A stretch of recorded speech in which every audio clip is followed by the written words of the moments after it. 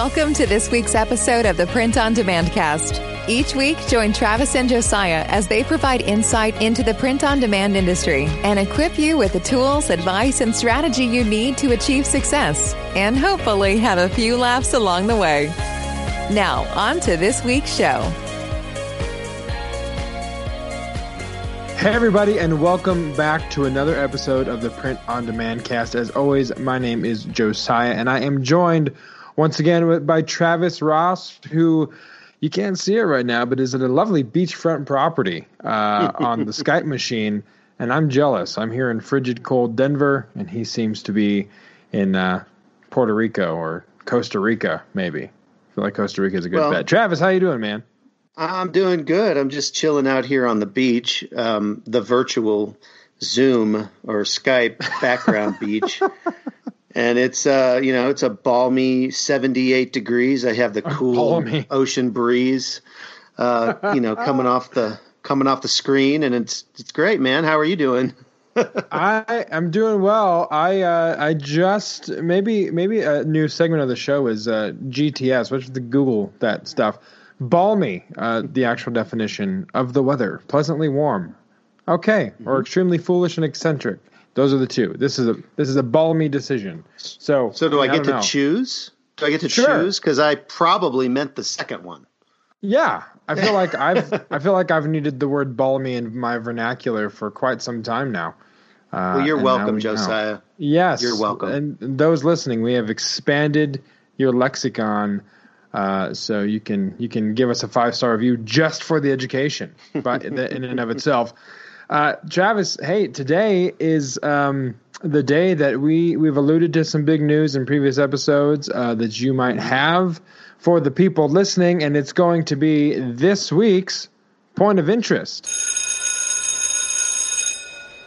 Hey, Johnny, what you doing after school? Oh, what do you have there? Is that a knife? It's a point of interest!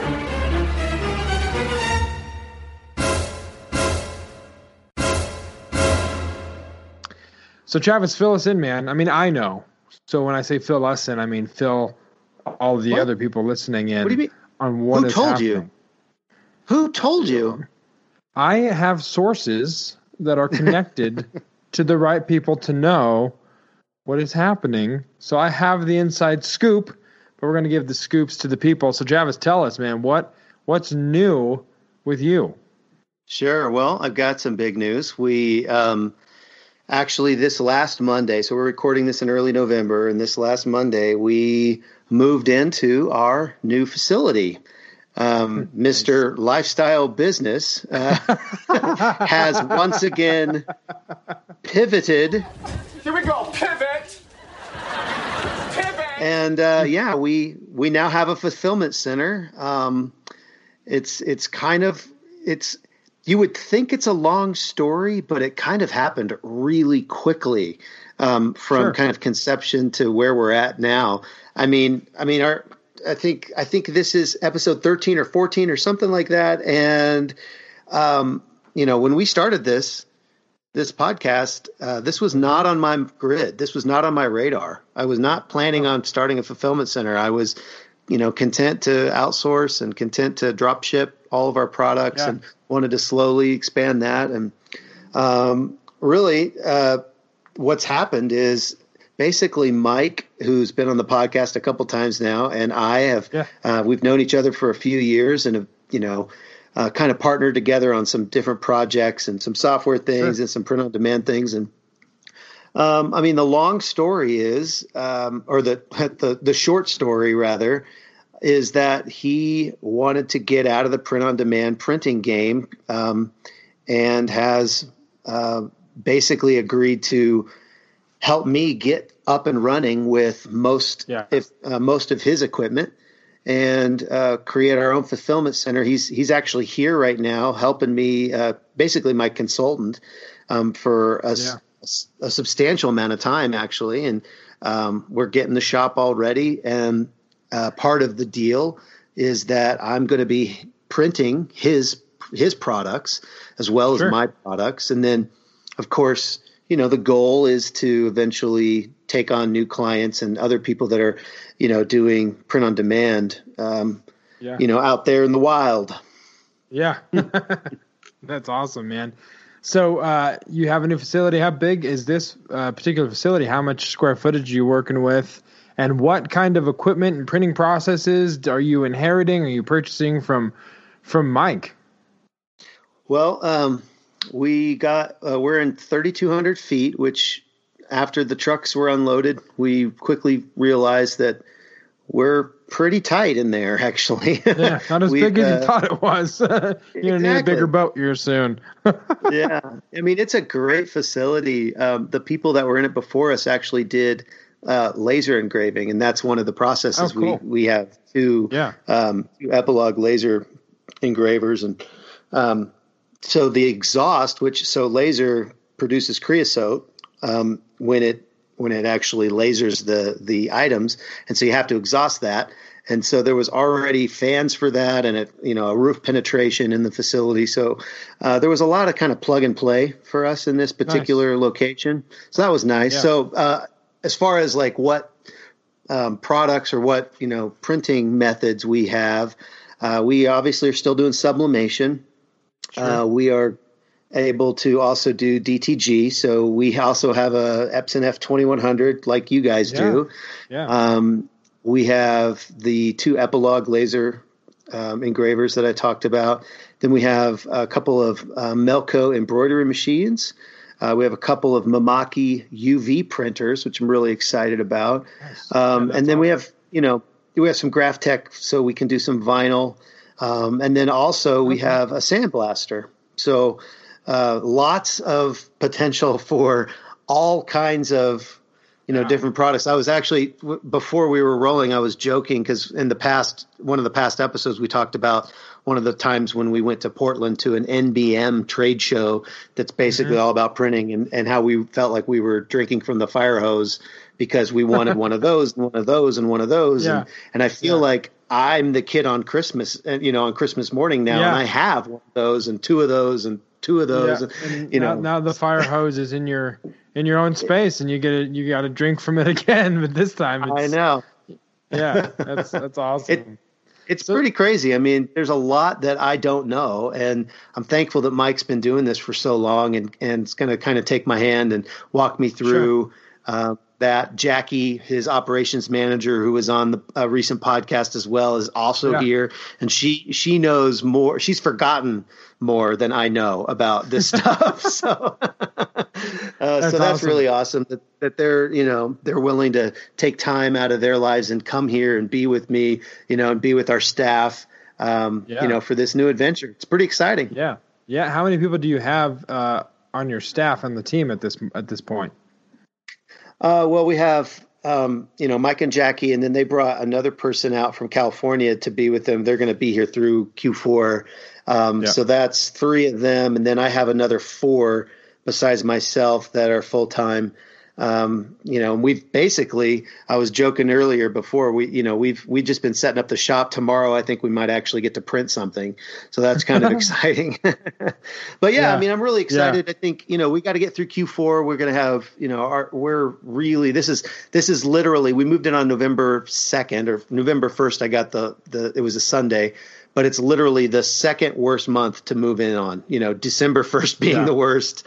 We could have moved. And if this could have happened a month ago, it would be so much less stressful. But, we're going to get through this Q4 come hell or high water. And then in, January, February, I'm really excited to start doing some R&D, some research and development, trying to figure out some new products, some new techniques, new things that we can do with all this equipment. Because, there's a lot of people are sublimating mugs. A lot of people are doing T-shirts, but not a lot of people are doing, UV and laser and, and laser and sandblasting and sandblast. There's a lot of really cool things that we have an opportunity to do. And so, the challenge is going to be finding the time to do that. But I think that's always going to be the challenge in any business, is to find time to do something new before it's actually paying you to do it. But that's part of the journey, is like trying to figure out the way to, I've always talked about how I want to scale. and have a large print on demand business. It was going to be through drop shipping. Now it's going to be through production. And I'm pretty excited about it. Yeah, that's awesome, man. You'll probably have to have at some point like just an R&D team, like a research and development team where you have like two people. This is your job. Print on something you've never printed on before. You know what I mean? It's just you have to have people that are dedicated to that because, like you said, time is sparse, especially when you're trying to build and grow with all those different printing platforms. So that's super exciting, man. And let people know, what is the name of it's Make Your Mark Design. Is that correct? Is that still what you're rolling with? Yep. Make Your Mark Design is the name of the company. Don't go to that website yet because there's really nothing there. Right. But, eventually we'll kind of build that out. We just, like I said, everything's, we're drinking from the fire hose right now. And we're hoping that come 2021, we'll be able to start taking on clients and onboarding them to do some of these new products that we're able to create. Yeah, that's awesome, man. Yeah, man. Super excited for you, and it'll be fun to see where it all goes, and knowing you and how this wasn't in your realm of possibility. 3 months ago. We'll see. Yeah, I know. We'll see. It'll be fun to see where it goes. But so one thing that you mentioned that everyone is doing a lot of is sublimating mugs. So we're actually going to use that as a very good segue. I'll say it's a decent segue into the main event.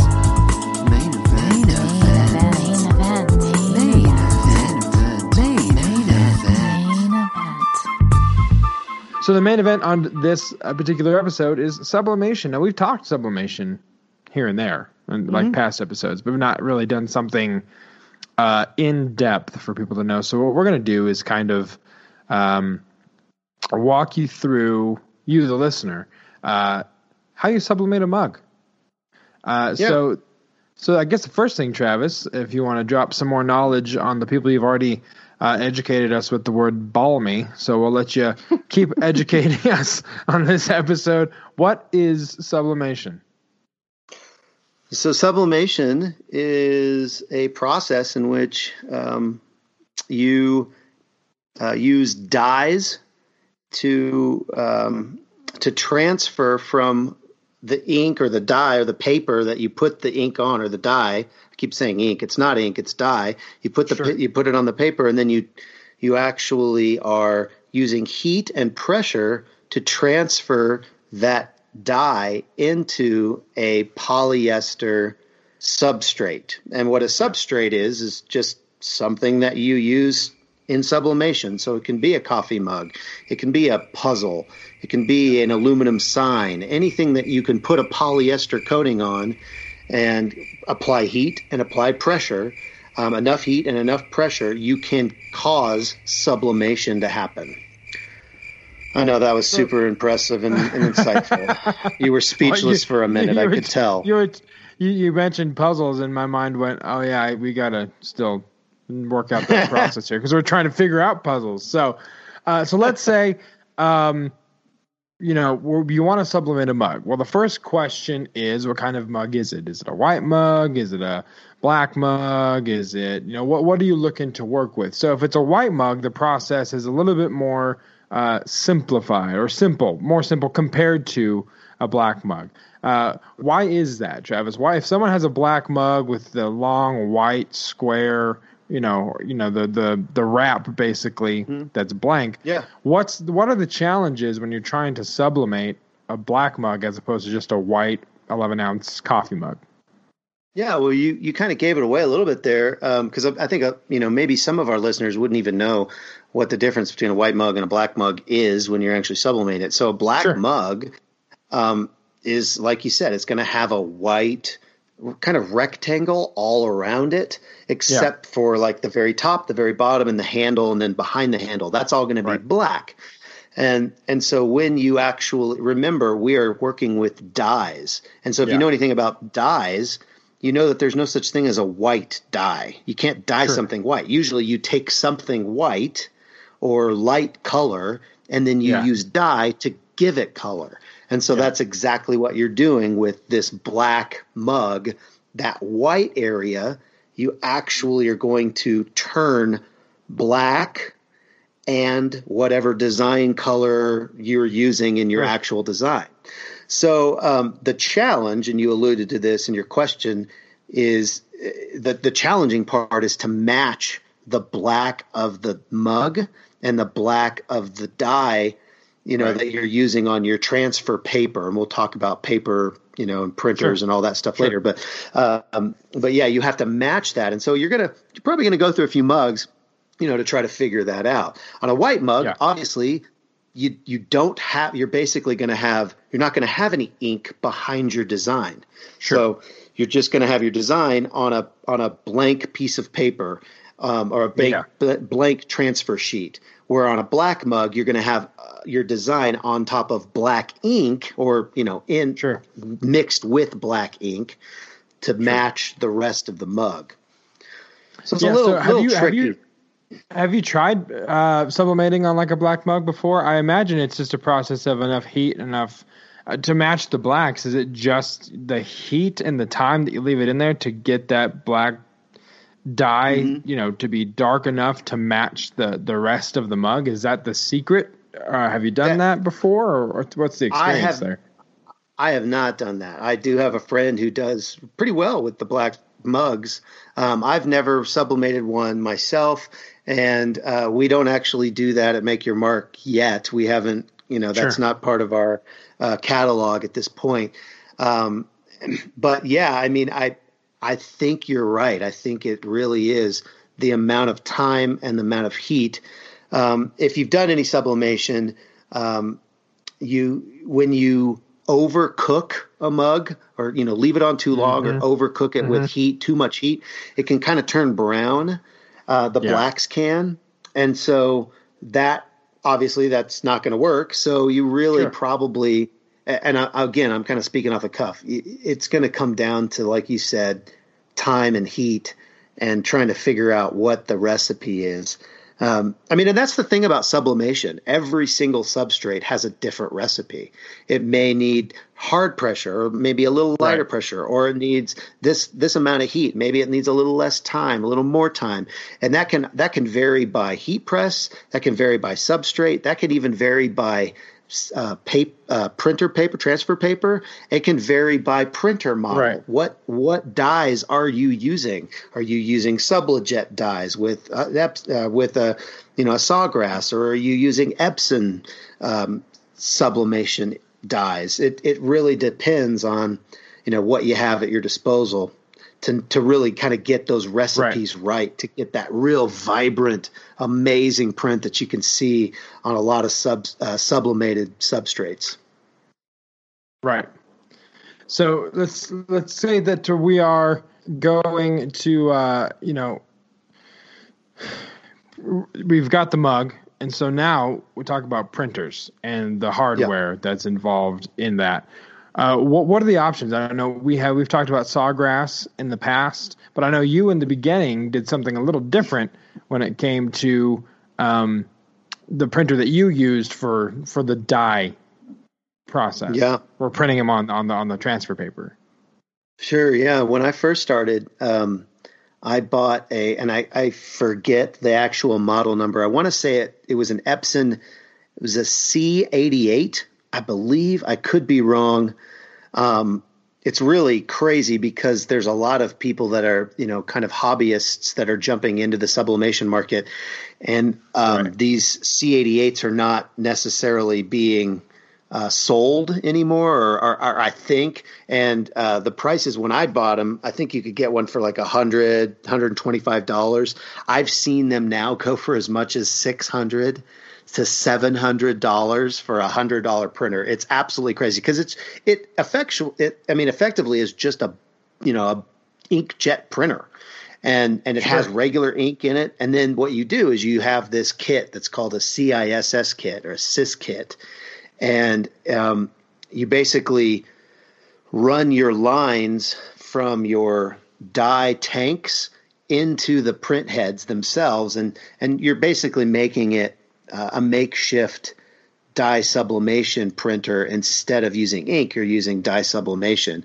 And that CIS kit was like I don't know, $40 or something like that. And then your inks or your dyes rather are pretty cheap. So that was how I started. And then I graduated to the same machine that you guys have, which is a Sawgrass, and I had an SG 400 and an SG 800. I bought the 800 because you can get it a little wider, right? And a little larger I wanted format, to be right?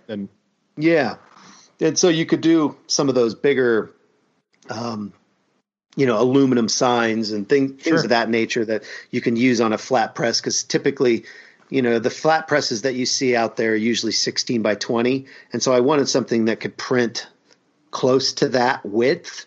And whereas the SG 400 doesn't print that wide, but it's still, it's great for mugs. It's absolutely great for a lot of things. I mean, you can do tons of things with the SG, and they've actually recently released the SG 500 and the SG 1000, which are kind of just upgraded versions of what both of us have.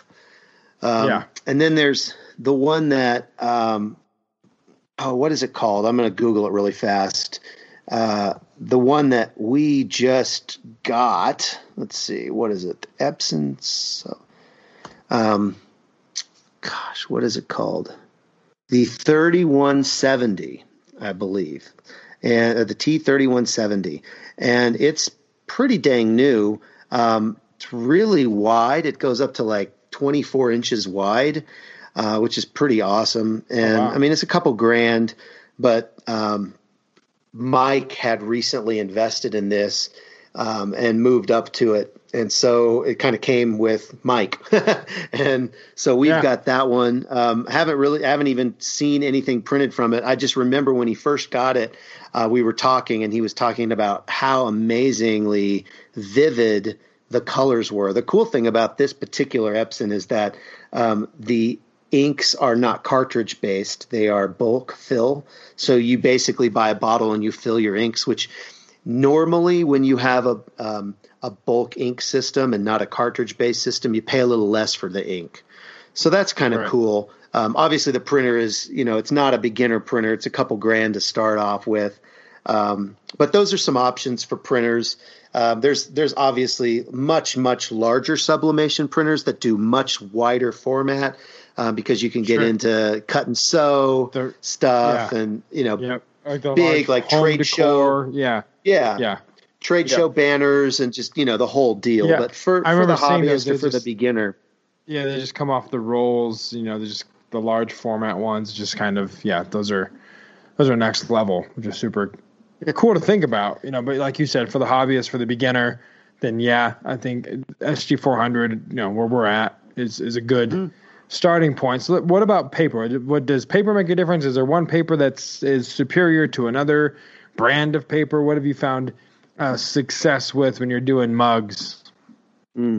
Yeah, so there are kind of a few schools of thought on paper, and I have actually tried just a regular inkjet paper to sublimate, and it works okay. I mean, it works fine.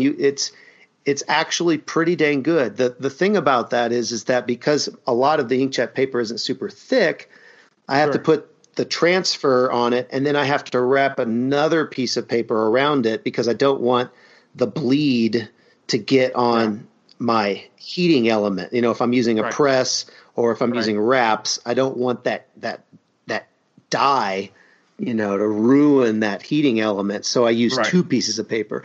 I've always just bought you can also buy like regular, like 8.5 by 11 sheets, different size sheets, depending on your printer. I've always bought just the pre-cut stuff. That's like, I want to say it's like 4.5 by 9.5 or 4 by 9.5 or something like that. I think you guys use the same stuff, right? Yep. Yeah, we just use the one. I think we get them from Coastal, I believe, Coastal Business Supply. Like you were saying. Yeah, I think it's Text Print is one of the brands that we use, and they it's a little bit thicker paper, so it doesn't bleed through, and the prints come out great. Yeah. So you're talking about cooking and talking about a press. There's a couple different ways to do this, a couple different methods of cooking. When we started out, and I know when you started out, we're just using presses. You just slide the mug. There's, you can do 2 at a time. I think there's up to like 4, right? Like a 4 mug press, where you take the paper and you tape it on there with the heat tape, and then you just clamp it down for however many seconds that you're wanting to cook it, and you pop it. But the key is to have enough pressure, which is why if you're going to cook it in an oven, which we have some convection ovens because of the airflow, to make sure that it goes correctly. So we have the wraps. So the key to it is not only heat, but you got to get enough pressure, like you were saying, because otherwise if there's no pressure there, then it's just going to bleed out and you're not going to be able to see what the design is supposed to be. So you have to have that pressure. So do you guys, we have 2 ovens here that I'm looking at now. We can do 6 at a time. We heat it up to 425 and it's about 12 minutes for a batch of 6. So we can do 12 mugs at one time. And then, unwrap them and and then you move on to the cooling process. But what are you guys using? Are you still using the presses? Do you guys have some ovens that you're going to be using there at the new fulfillment center? Or what's that going to look like? And which method do you prefer?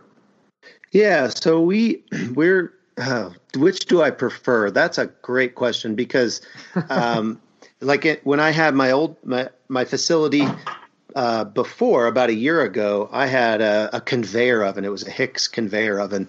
And I could put, 3 across this conveyor belt that basically took it into the oven. And then on the other end, there was a blower that would blow down on the mugs. And so when they came off of the conveyor, I could literally grab them with my hand. They were cooled and I could take off the wraps. And that was pretty awesome. That's a big advantage because I can't tell you how many times I don't even know. I think I might have burnt off some fingerprints. I'm not sure what, but you have those moments where you grab a wrap that you think is cooled down and it's not cooled down. You accidentally grab the mug having that fan there at the end of that process is definitely an edge up. But what are you guys going to have now? Are you guys going back to presses, ovens? What's it going to look like?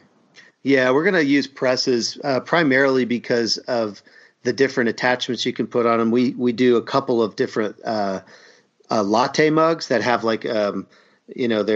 they're not with the taper on them. Perfect. So they have a taper exactly, and then we also do some shot glasses, which again have the taper, and then we also do some like water bottles. So they're really long, and those water bottles were actually because I looked at doing those a year ago with my oven, but they were too tall to get into the oven, so I was never able to do it. So there's a lot more flexibility you can get with the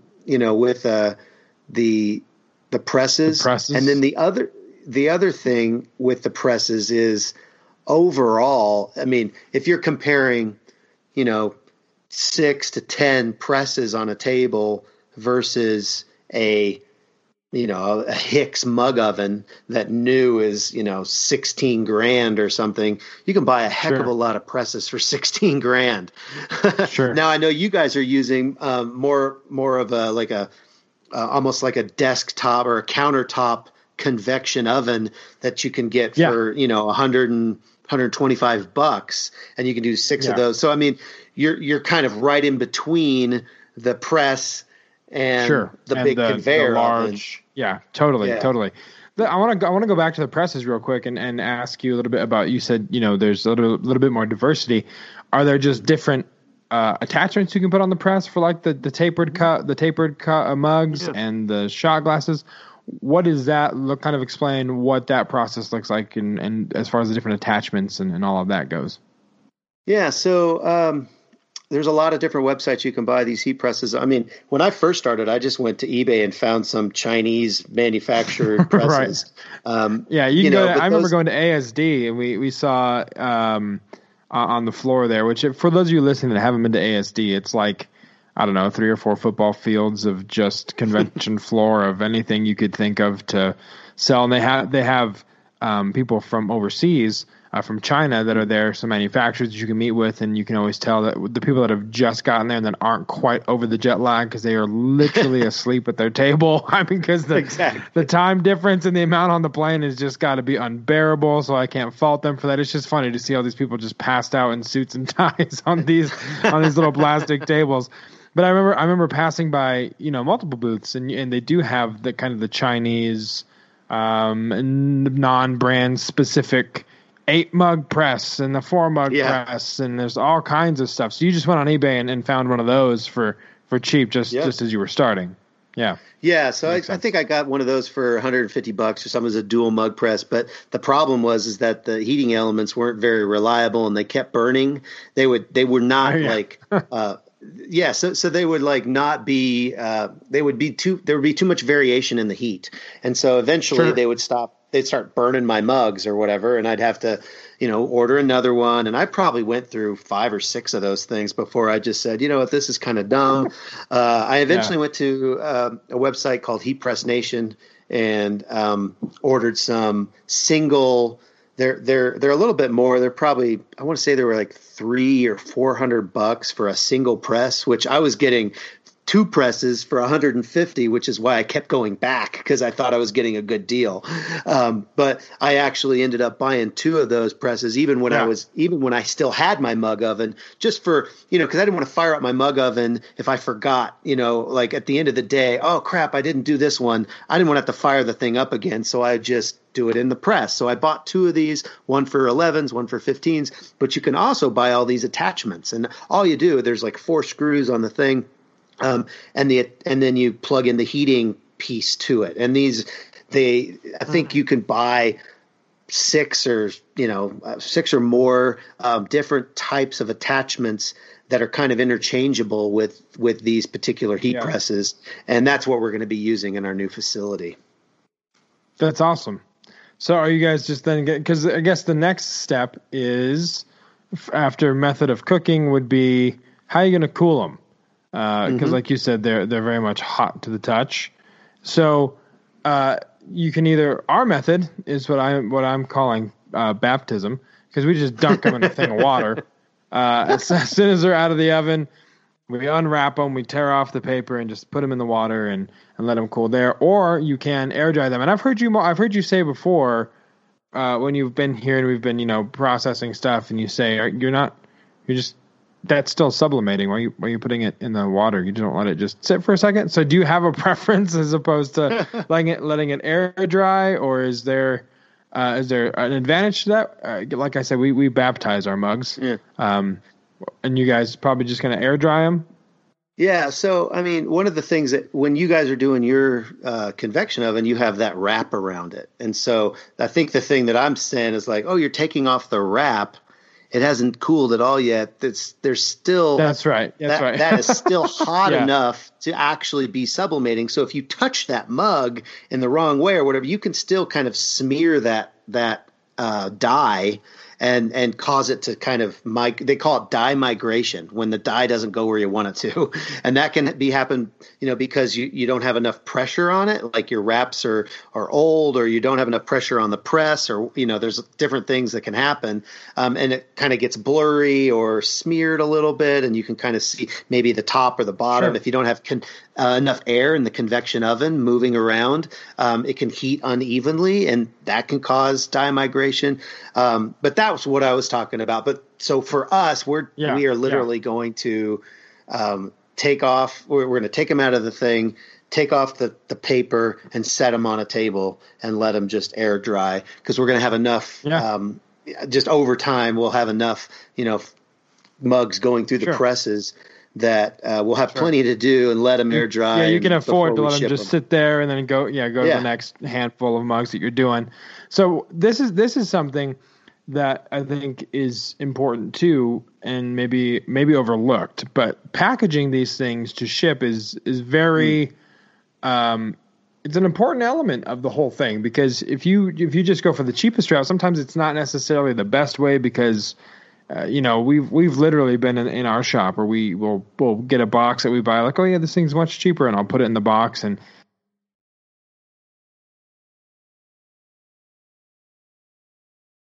because you are going to get some returns, you are going to get some broken mugs, and that's just part of the game.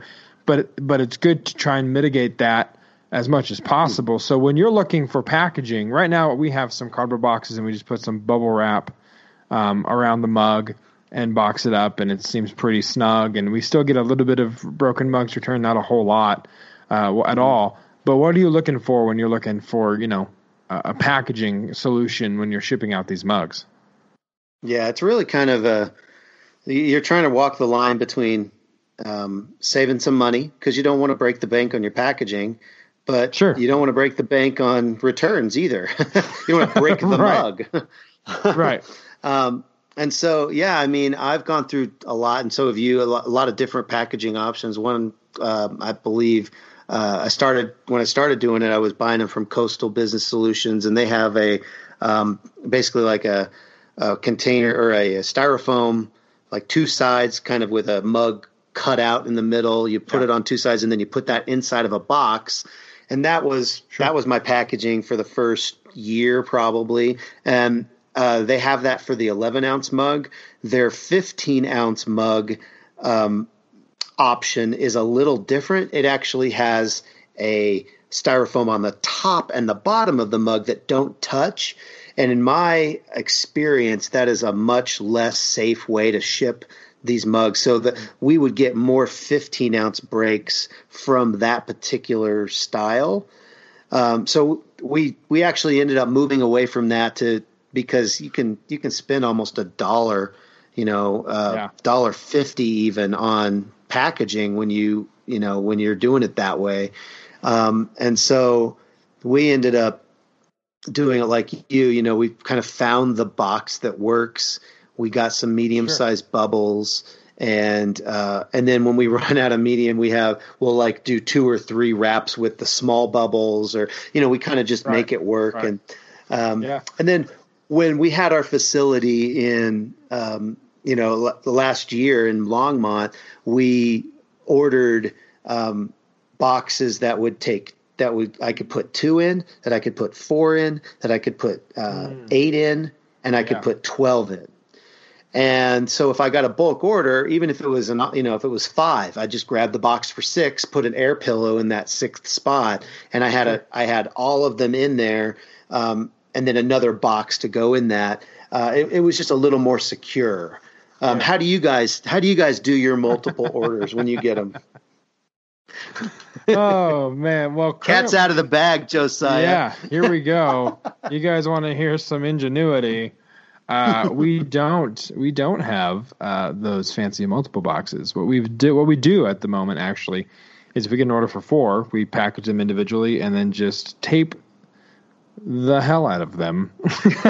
So then it's just a larger box shape, but it's 4 mugs. And so far, we haven't gotten any issues. None of them, we haven't gotten any complaints or no breaks, but it's just kind of a quick and dirty way to get it done.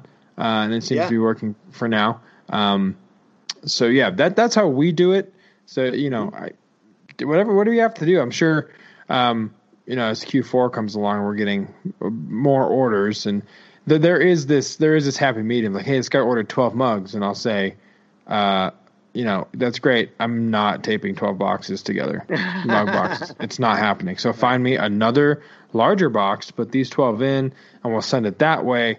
But I'm not taping 12 together and having this albatross of cardboard that I'm carrying to our poor folks at the post office, saying, "Hey, this is priority. Good luck fitting it in anything." You know what I mean? Yeah. So don't want to be that guy. So there definitely is. There's a line there in that particular practice, but it is what it is. So would you say, Travis, that I feel like sublimation, like you were saying, you can get into it fairly inexpensively.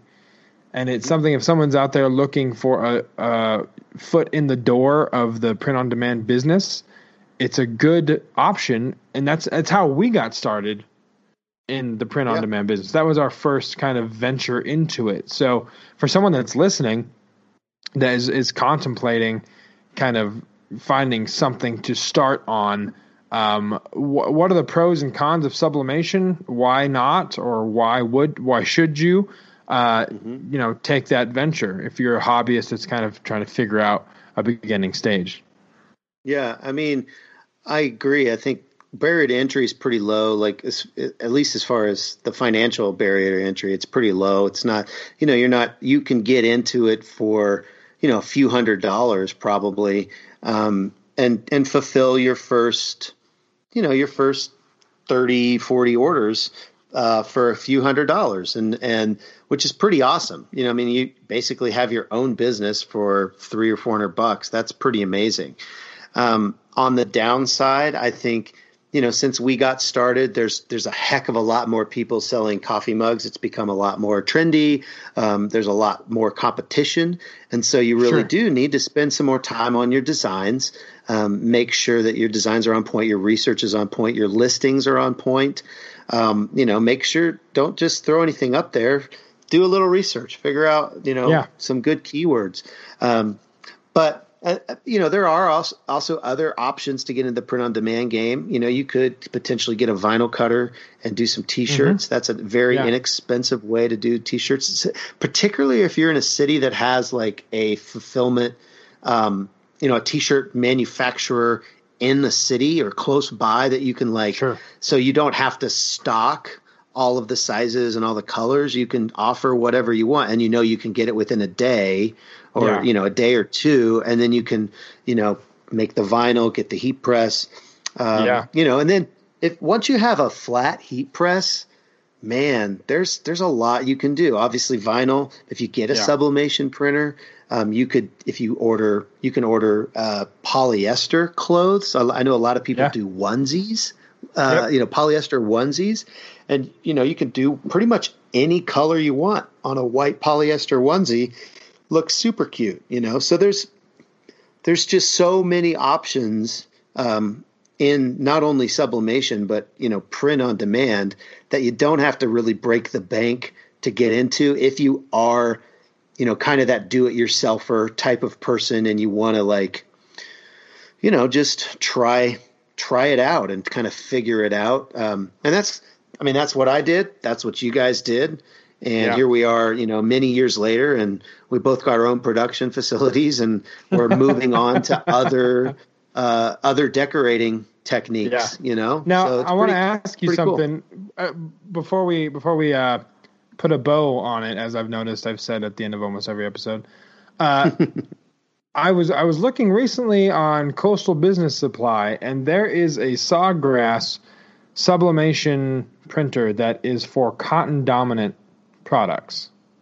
Huh. So have you heard anything about that? It looks just like the SG400, but it prints and it is compatible with cotton dominant and not necessarily always, the polyester dominant, which could be an interesting, turn of events in this technology. Cause if you have a 100% cotton or a cotton dominant onesie or white T-shirt and you're wanting to start and you're doing white and grays and onesies, and now the ability to sublimate cotton is there. And I don't want to speak to it with any kind of certainty because I literally just saw it, clicked on it, read a little bit, and thought that's kind of fascinating to me that's out there. And I just didn't know if you had heard about that up until this point.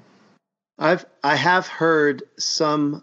Okay, so one thing. So first of all, I'm going to say I'm pretty sure it's not using sublimation as the technology, but it could be using. I know that a lot of people will use like a Sawgrass printer, and they'll use.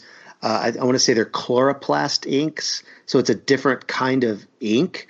And so that could be what you're seeing on that site. But I do think we should maybe look into this and do a point of interest on it, because that's interesting to me too. If there's a way to take, if I can take my Sawgrass SG400 or SG500, and now I can do both polyester and cotton. Well, that's that's pretty awesome. That's kind of a game changer. So I'd be interested in learning a little bit more of that. So we should probably not say anything more. Nope. Steal our thunder. I have it. I just Googled it and I have it in front of me. But let's pause. And let's not put a bow on it. Don't put a bow on it. We put enough bows on that. Yeah. No more bows. What is this? Q4. We'll save this particular talking point for our next point of interest. But I will get that link to you here shortly. But anything else, Travis, before we wrap up this episode this week? No, I I'm glad we kind of got this out there. I mean, this is kind of just knowledge that's in our head. We've been doing this for a long time. We've figured out the best way for us to do it. But I know that there's a million other ways for people to kind of do this. There's other machines out there. There's other, there's just a whole bunch of other things. I think this is one of the topics that when we went on Helen's show, Merch Money, this is one of the, I don't remember if it was something that she had said that she wanted to know more about, or one of her viewers or listeners kind of commented and wanted to know more about sublimation. But it is something that we've done for so long that it's easy to kind of discount the experience we have. I mean, we've talked about the imposter syndrome a handful of times on this show. But it is good to kind of get this particular topic out there and start the discussion about it. And as always, if you're listening and you have more questions and you want to know more about sublimation, or maybe you have a technique that Travis and I haven't talked about, or we don't even know about, but it's a game changer, we want to know. So email us at info@printondemandcast.com. You can find the show, of course, printondemandcast.com, and all of the major podcast platforms, Spotify, Apple, Google Play. That's all I know. Do you know any more? I think that's like the big three. That's the big three podcast platforms. That's all we're going to talk about, because the other ones haven't paid us enough to talk about them. That's true. Yeah, the other ones don't exist until we start seeing some income. So iTunes, Spotify, Google Play. As always, leave us a rating and a review, and please subscribe. It helps our analytics. It helps us get in front of more people that need this knowledge and need this information, so that we can help everybody grow their business. So with that, as always, I'm Josiah. This is Travis here with me, and we will see you next week here on the Print on Demand Cast. See ya.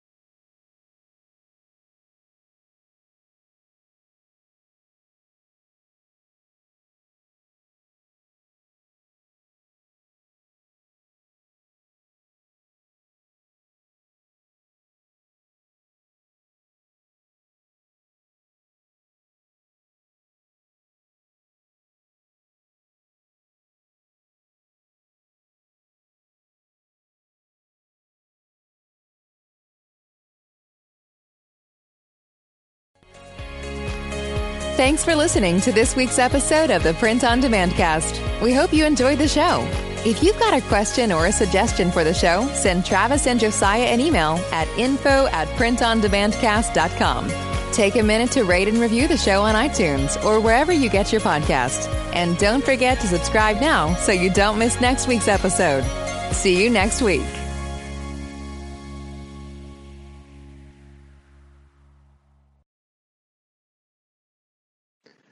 I'm supposed to avoid legal snags by telling you that I'm recording. That's what Skype said.